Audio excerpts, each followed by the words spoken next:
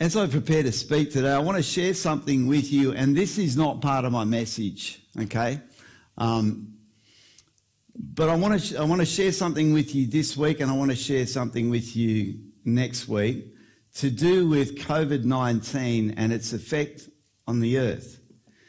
And a couple of weeks ago, I got a couple of statistics mixed up when I talked about the reality of what COVID is doing around the world, and I gave a wrong per day death figure for what's going on in Malaysia at the moment. So I wanted to give you some statistics, and then next week I want to talk about an ethical question that every Christian must answer in their own heart to do with whether or not you should be vaccinated. Now, I'm not going to address any conspiracy theories. Because if I started down that road, I would be talking for the next 3 weeks. There are so many different streams of pseudo information out there. And so I wanted to just present this morning to you some verified facts and figures from around the world about what COVID is doing around the world, and what I believe would appear to be the pathway forward for nations to come back into freedom from COVID-19. So for those of you joining us from overseas, you may not be aware of this, but currently in Australia, in Sydney and Melbourne, the two biggest cities in our nation, there are 10 million people in one degree of lockdown or another, all stemming from originally one case of a limousine driver who tested positive to the Delta variant of COVID-19. And so currently, we're getting around 100 new cases every day. Our cities are in lockdown, and it's turning into a bit of a drama. But I believe it would give us a little bit of perspective to understand the impact of this COVID-19 pandemic on other places around the world. So these are statistics that I checked as of 9 a.m. yesterday morning. That's Saturday the 17th, and you can check these for yourself.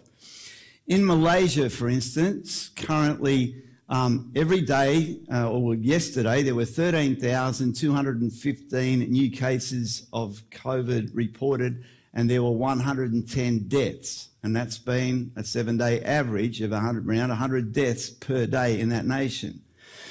In the UK yesterday, 47,891 cases and 63 deaths. And that figure is significantly lower for deaths because of the level of vaccination in that nation. Indonesia, 56,757 cases reported yesterday, 982 deaths. South Africa, 16,435 cases yesterday, 377 deaths. Japan, 3,420 cases, 22 deaths. Brazil, 52,789 cases, 1,548 deaths, and that's down. That's good for Brazil.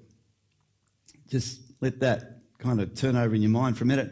India, and I would also suggest to you that some of these statistics are vastly underreported. India, 38,942 cases, 542 deaths. Here in Australia, we've had 2 deaths in Sydney, one of a person who was over 90 and one person in their 70s. And so then I thought about that in terms of globally, and what the global figure currently stands at 4 million deaths. And you might think, well, that's a fairly insignificant figure when you compare it to the entire population of the earth.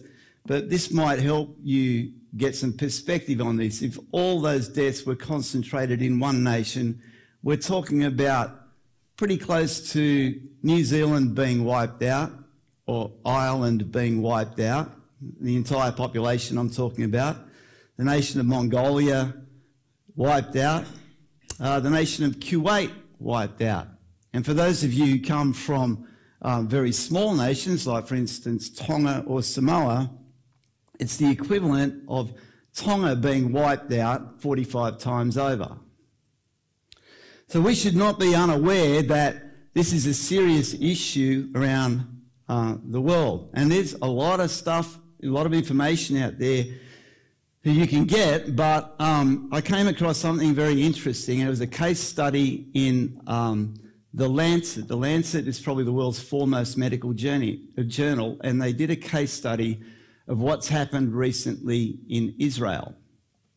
Now, in Israel, they have vaccinated nearly the whole population twice with the Pfizer vaccine.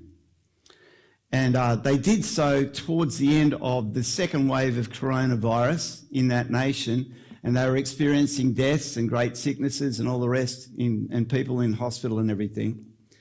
And then when this third wave hit, the one that I'm quoting you really statistics on, because these statistics are really the third wave of COVID, the difference between Israel before and Israel post full vaccination is that they are still getting people diagnosed with COVID-19, but they're not ending up in hospital and they're not ending up dead. And that's just a simple, verifiable fact. What we also see is in the United Kingdom, they have made the decision that once they reach a certain percentage of the population being vaccinated, they want to open the nation back up. And in fact, that's what they've done. And so those figures that I quoted you, 47,891 cases yesterday in the UK, are after the nation has been opened back up. And those 63 deaths represent a big fall from before they started vaccinating.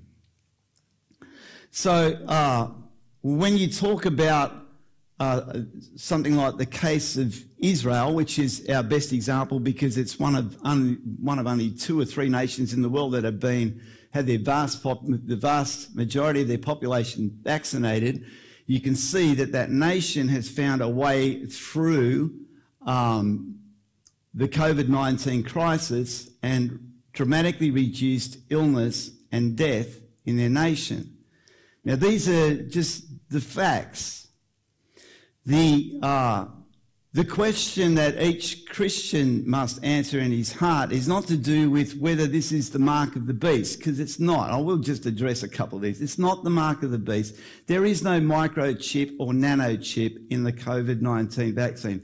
It's not going to alter your DNA. These things are untruths, and they're perpetrated by this thing called the internet. If the internet didn't exist, half of these conspiracy theories would just fall over in the little pile that they should have stayed in when they were first created. We need to deal with these things in the spirit, but we also need to deal with them in the natural. We need to know what we're talking about and not be spreading disinformation. This issue has the potential to divide the church. And however, there is an ethical dilemma about whether you should be vaccinated. I'm going to address this in detail next week. I don't want to take a whole message talking about COVID, because I believe God is looking for our response, our heart response to what we're walking through at the moment. He doesn't want me preaching facts and figures. He wants something of the Spirit released into your lives today. But there is an ethical dilemma to do with the development of the COVID-19 vaccines, and everybody's going to have to make an informed decision. And most people have actually made decisions based on the wrong assumptions. I'm not going to get the COVID-19 vaccine because it's the mark of the beast. I've heard that all these people are dying from it. We need to get all those things in perspective, but next Sunday morning I'm going to present the ethical dilemma that we all face in its fullness. It's to do with how the vaccines are developed. And then you're going to have to make a decision in your heart, and remember that your decision must always be based on faith and not on fear. Whatever decision you come to must be based on faith and not on fear. God is looking for faith. He cannot bless your fear, but he can outrageously bless your faith. Hallelujah. I can see the incoming coming already, but I've walked through incoming before and I will again in the future, and I'm not afraid of it. So, I want to give you a little bit of prophetic perspective about where we're at, because God has been speaking to me even this week about all this, and he had me going back through my prophetic journals from last year to remind me of a couple of things.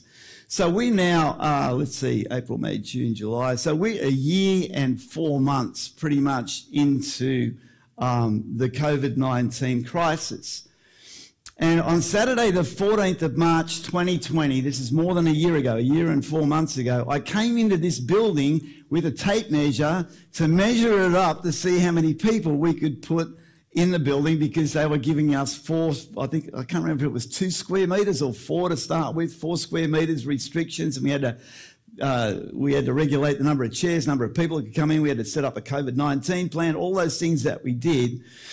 So I came into this building and I'm moving chairs around, I'm measuring things up, I get in my car to go home, and I've got this soaking music blasting in my car as I'm driving home, and all of a sudden I heard the voice of the Lord speaking to me saying, I am roaring over you, this shall not come near you.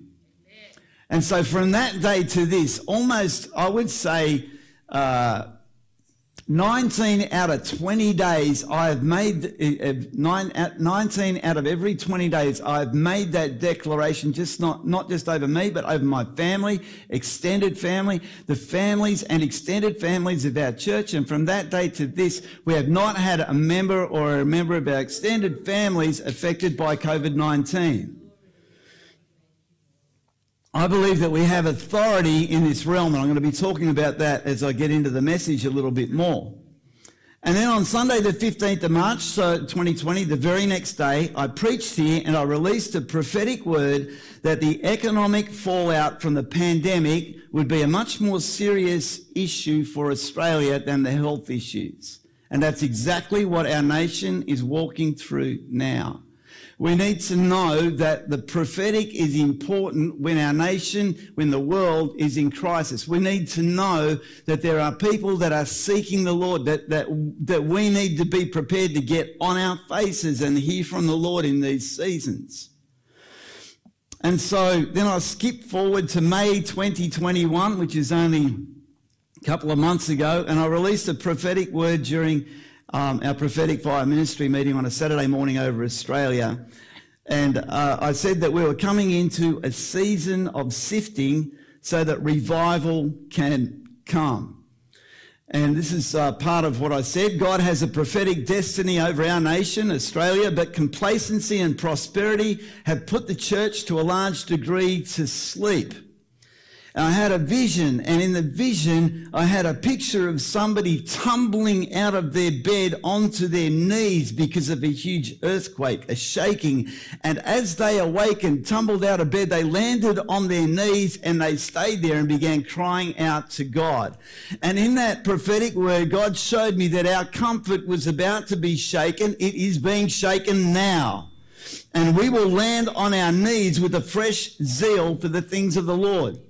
Awakening is coming to the church here in Australia, spearheaded by the remnant bride. God wants an authentic bride raised up out of Australia to go to the nations, tear down strongholds and bring revival. And I just want to tell you, the sifting is here. You've got 10 million people in lockdown. I want to tell you there is a degree of sifting going on in every life at the moment.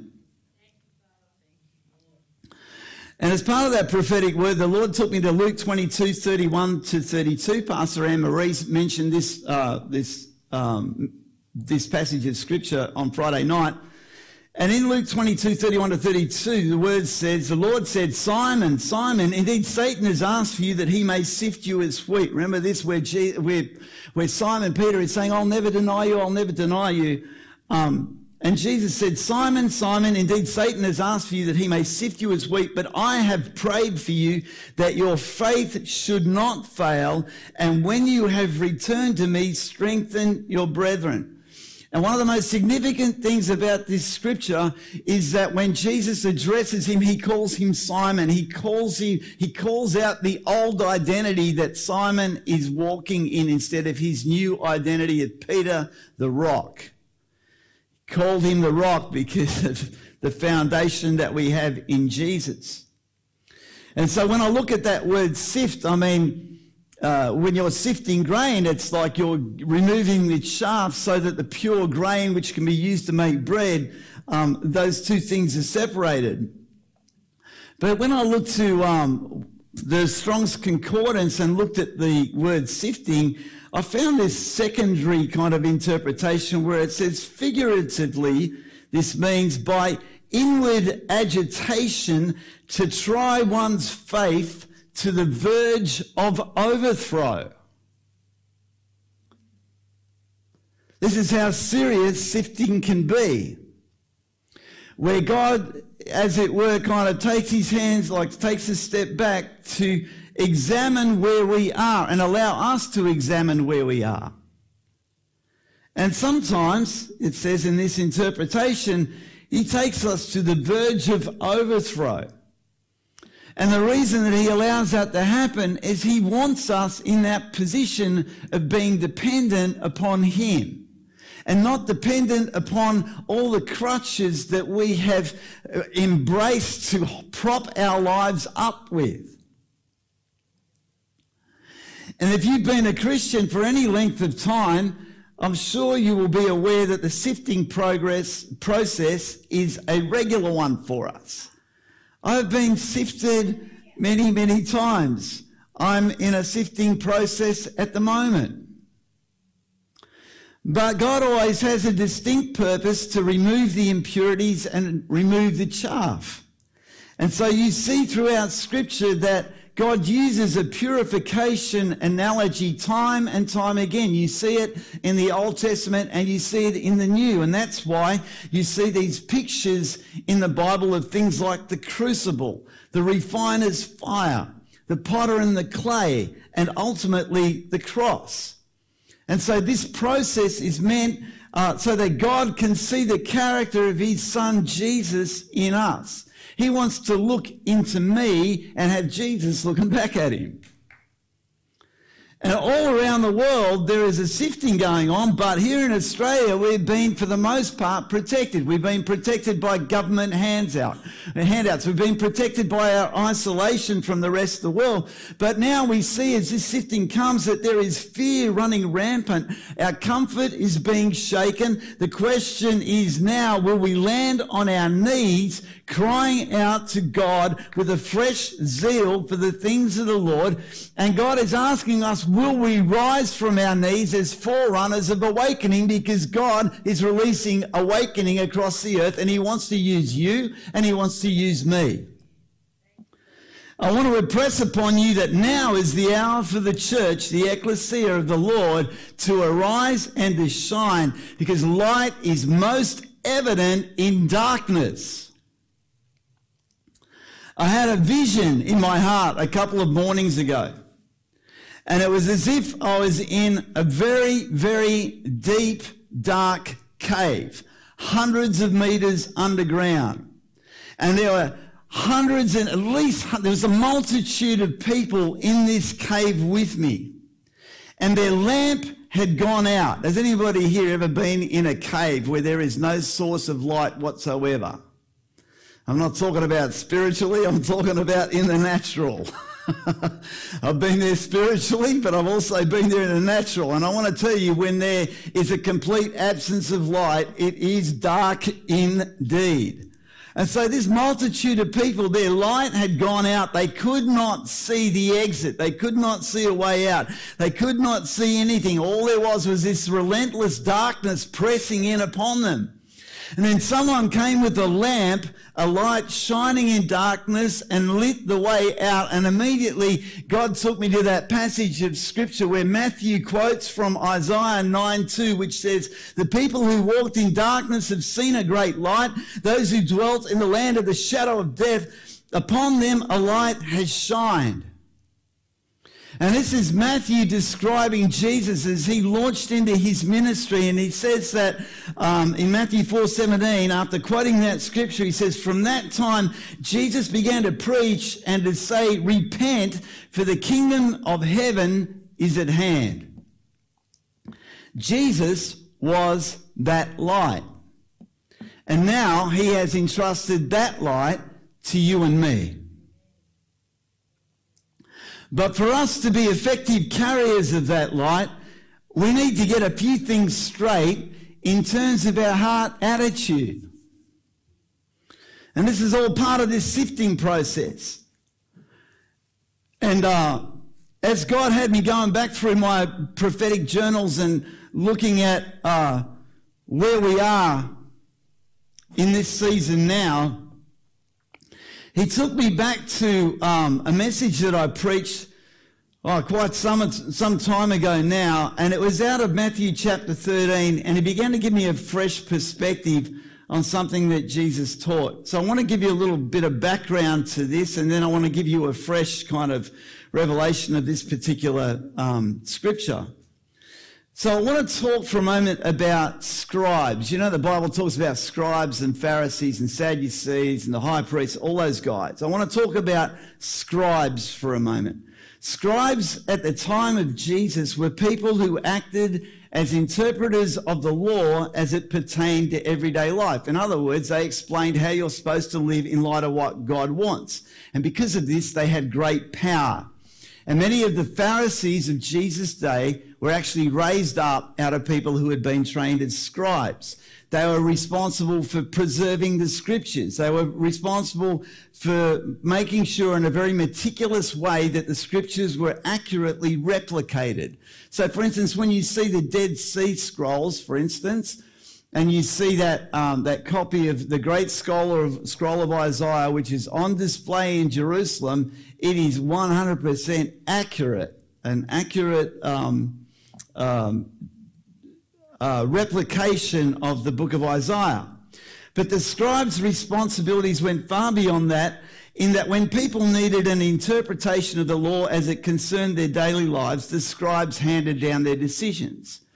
And in that period, which is known by the modern church as the Great Silence, between the books of Malachi and then when John the Baptist appeared, that 400 years, the scribes, the Pharisees, the religious leaders took the Ten Commandments and the other commandments that you see in Leviticus and Deuteronomy and books like that, and they went on to develop a much bigger picture of do's and don'ts. And they ended up with something like 613 laws that you could break at any given moment. And some of those laws were crazy. We won't go into that now because that's not where I'm going. But I just want you to see that these scribes were people who had taken what God intended as a blessing for Israel and turned it into something religious and devoid of the Spirit.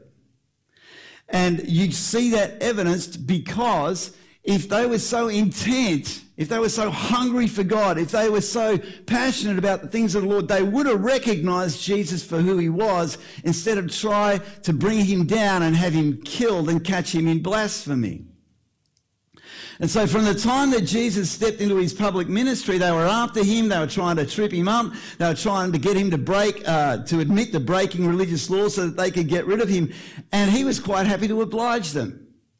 Anybody who's seen, if you've seen season 2 of The Chosen, one of the best TV series ever made about Jesus, you'll see him deliberately breaking those laws because Jesus is Lord of the Sabbath. He's the Lord of and so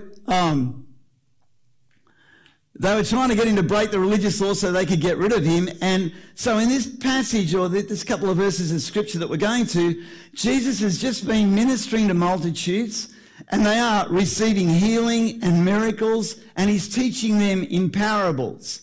And also there in the crowd are the scribes and the Pharisees, and the only reason that they're there was to catch him in speaking blasphemy so that they could have him arrested and killed. And so afterwards, he took his disciples aside and he asked them a pointed question. So just get the picture. He's just been releasing healing, signs and wonders, miracles, all these things, and he's been teaching in parables, and he pulls the disciples aside straight afterwards and he says to them, Matthew 13:51, Jesus said to them, have you understood all these things? Do you get it? Do you get why I've come? Do you get who I am? Do you understand what the nature and purpose of all these things I've been doing? Do you get it? And they said to him, yes, Lord.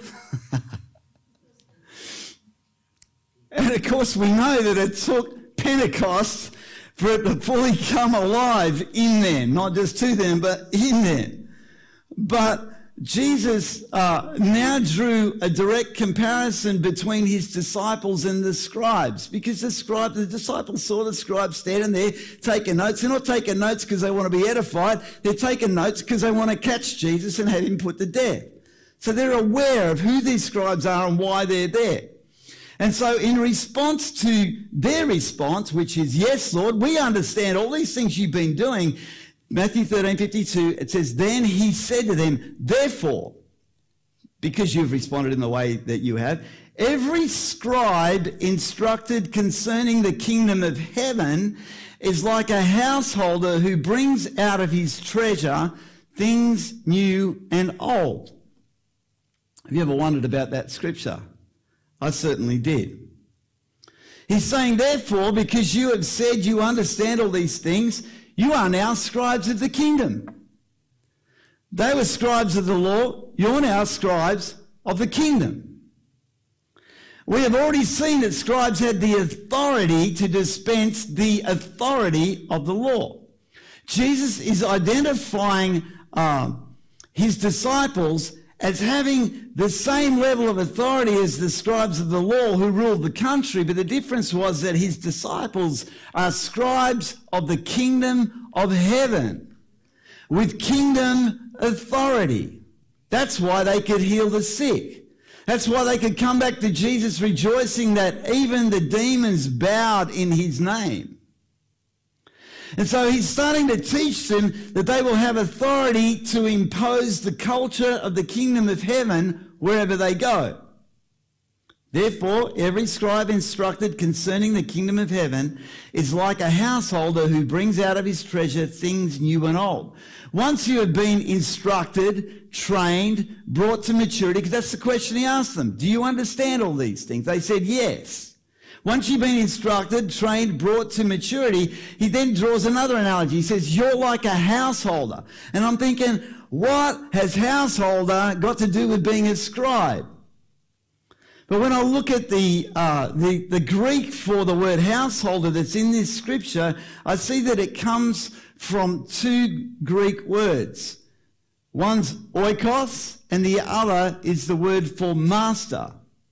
Now, your oikos is initially your family group, but it refers to your sphere of influence. So your friends and your family, the place where you live, your workplace, your school, whatever realm you are active in, that's your oikos, because you have influence in it. And then the fact that he's saying, using the word householder with the inference that you are the master of your oikos, what does that imply? That you have authority in that oikos. Jesus is saying a kingdom scribe is someone given authority over their oikos, their sphere of influence. You have influence over wherever you go, whenever you go, whoever you interact with, you come with the authority of the kingdom backing you. But this is not a time for the church to be cowering in fear. This speaks of dominion, taking authority within your sphere of influence, taking back territory for the kingdom of God. A householder who brings out of his treasure things new and old.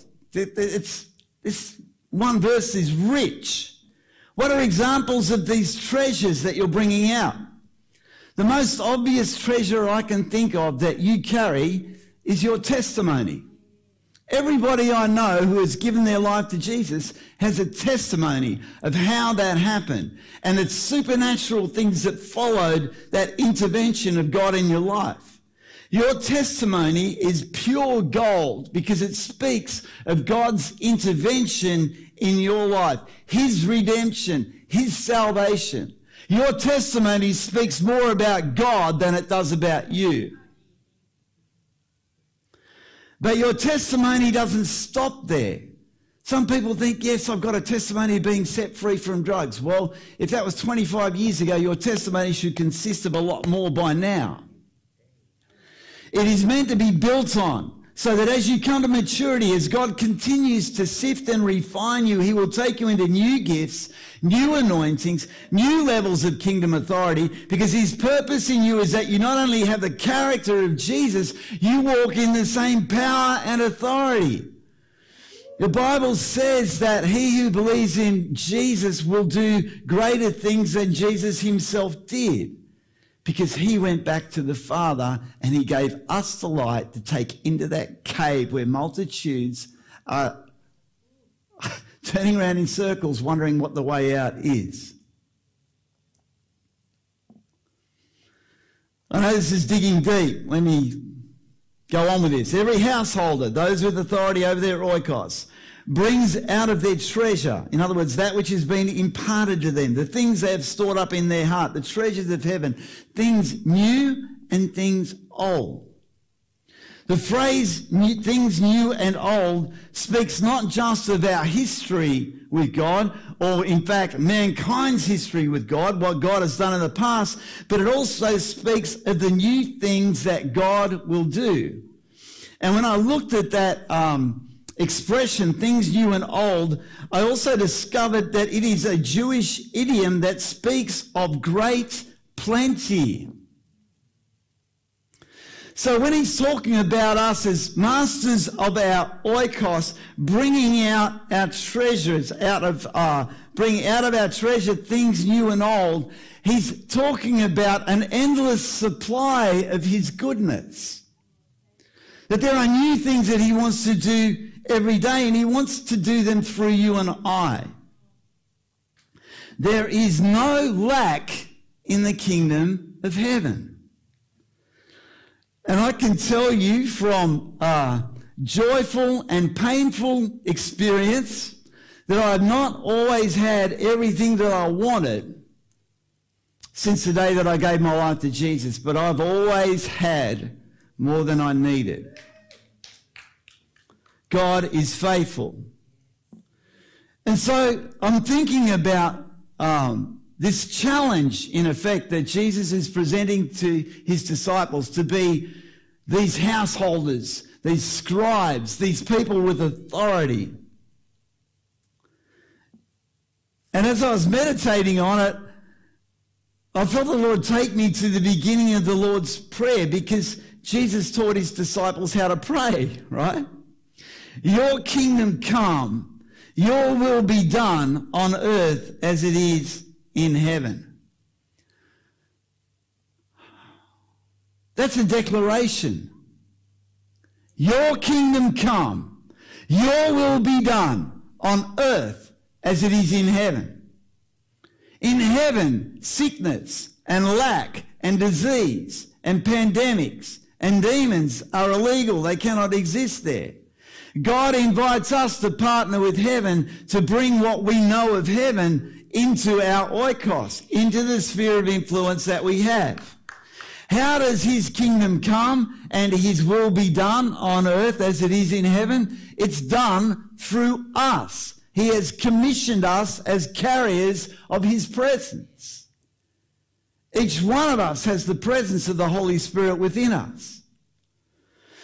God is always doing something uncommon, something unprecedented. If we are to walk in authority, our response to times of crisis must be from a kingdom perspective, because we are kingdom scribes given kingdom authority, and he wants to release uncommon, unprecedented kingdom treasures to us so that we can bring out those kingdom treasures to those around us in kingdom authority in whatever they face. I don't know how many times I said the word kingdom then, but I said it quite a few times. We have to have a kingdom mindset, not a worldly one. While we are asked to deal with the realities of what we walk in, our perspective must be one of kingdom, that we see our situation from above and not below. We are not a multitude stuck in a cavern of darkness. We are the light in that darkness.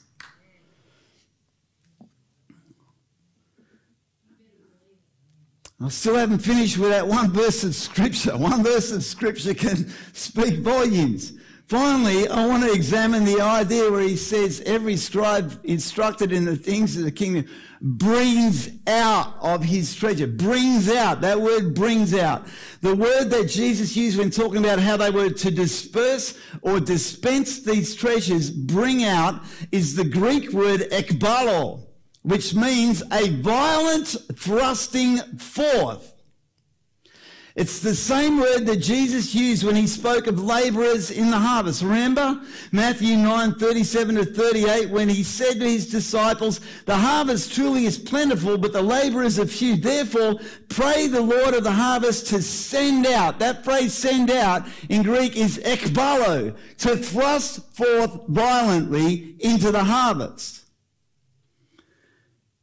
And his disciples didn't get it straight away. We've had a couple of thousand years.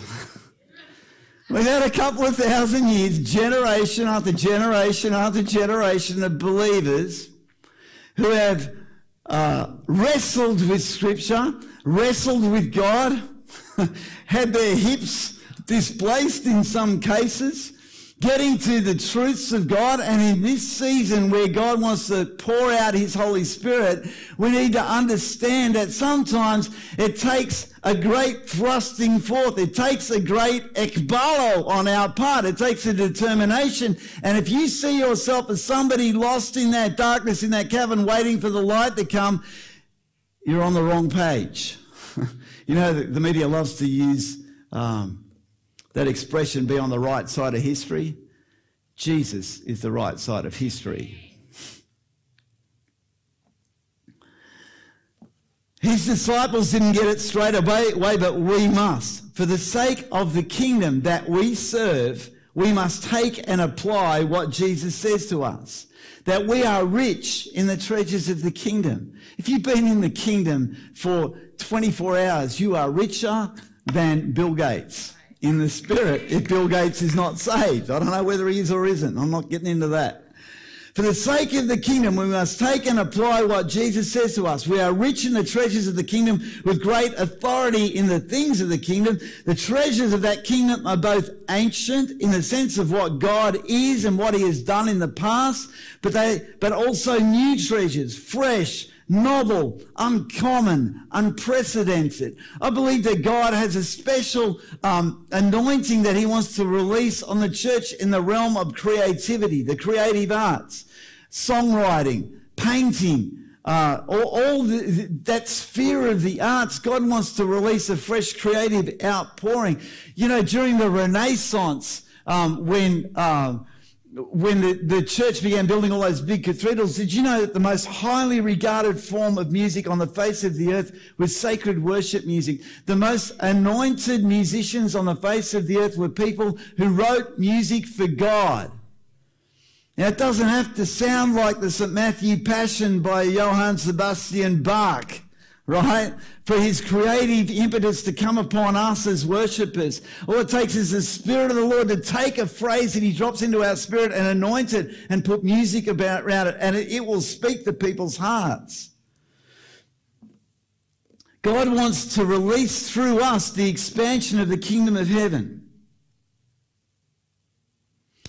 He's speaking of our authority, of how we're being discipled in the things of the kingdom, of how we have a dominion mandate over our oikos or sphere of influence, that we are not commissioned to timidly advance the kingdom. Oh, have you heard about Jesus? Let me tell you about the God who rescued me out of the gutter and turned my life around.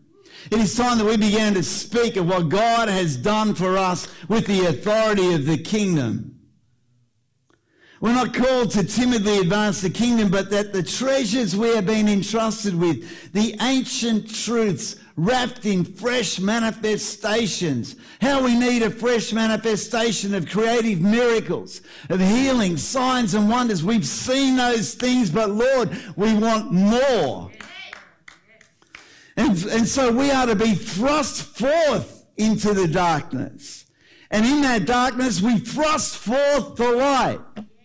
You need to get a revelation of ekbalo. We're going to be ekbalod into the darkness, and we are going to ekbalo light into the darkness, and people will come to the light. So, let me ask you a question. Are you a scribe of the kingdom? I hope none of you are going, I'm a scribe of the law. Wrong covenant. Are you a scribe of the kingdom? Because that's your destiny. Before I conclude this message, let me go back to the two visions I mentioned earlier. In one, I saw a violent shaking where somebody was thrown out of bed. In fact, I can say that that person that was asleep, the great shaking came, and that person was ekbalod out of their slumber and landed on their knees. I saw it in a vision. And instead of going, oh, no, what am I going to do now? There was like this default response within them, Lord. They started crying out to God. The zeal for the things of the Lord fell upon them as they fell upon their knees. Awakening came from that posture. Awakening comes from prayer. If you have never spent half an hour on your face before God, I challenge you to do it tonight, tomorrow morning, this afternoon, now. Spend that time in the presence of the Lord and watch what happens, because you will get up out of that posture and your mind will have experienced a measure of renewal that you didn't have when you planted your face in the dirt before God. Are you watching and praying and living out of the word and prophesying with authority into the lives and situations that you see around you? Or are you cowering in darkness? Because God keeps impressing upon me, we are not to be cowering in darkness in this season. It doesn't matter what we see around us. We belong to the kingdom of heaven before we belong to a nation. And in that second vision, which God is really pulling me into, even as I'm preaching, where I saw people lost in a cave, they had lost their light and they were in darkness and they could not see a way out. And then someone came with a light. Are you prepared to be thrust forth, ekbalod, into places of great darkness, so that those lost and trapped in darkness can find their way out? How are they going to find their way out? They're going to follow you because you carry the light. That means that not only do you have kingdom authority and kingdom light, but you have a kingdom responsibility to live a life that they want to emulate.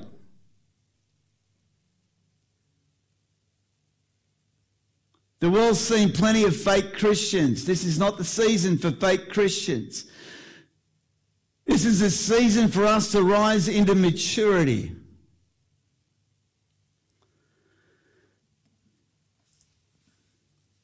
Are you prepared to be thrust forth, ekbalod, into places of great darkness, so those lost and trapped in darkness have a way out? Because if you are, this is what God has in store for us now. This season. It's here. It's upon us. He's challenging us in every area of our lives and ministries.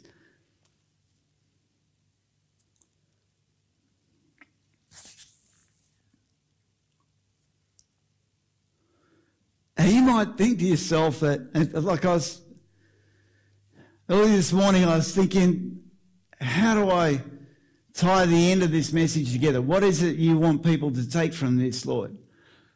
And I felt the Lord draw me to a misconception that I believe many believers have. That I'm not anointed enough. I'm not mature enough. I've only been a Christian for a little while, and I hear people talk with so much more authority than me, and I see people moving signs and wonders and all this stuff, and I don't do that, and it must be for them. It's not really for me because I've got to grow a bit more. Judas healed the sick. Even somebody who had a wrong, hard attitude operated in the things of the kingdom. How much more does God have in store for those with a heart that's pure toward him? See, if you are prepared to be thrust forth, if you do have that determination in your heart, God will do it. God will use you. And here's what he took me to. If I can get the worship team to come back up. See, he wants to take you and thrust you forth carrying the kingdom. Ikbalod, indeed. Ikbalod.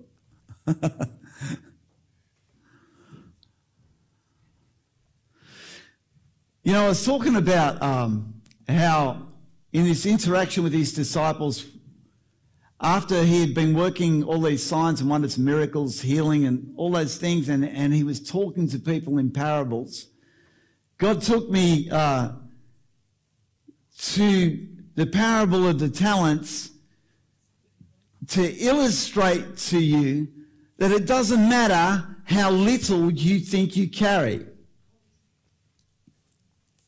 Because it is an absolute kingdom principle, in fact, a kingdom law, if you will, that your faithfulness with whatever God has entrusted to you results in multiplied authority.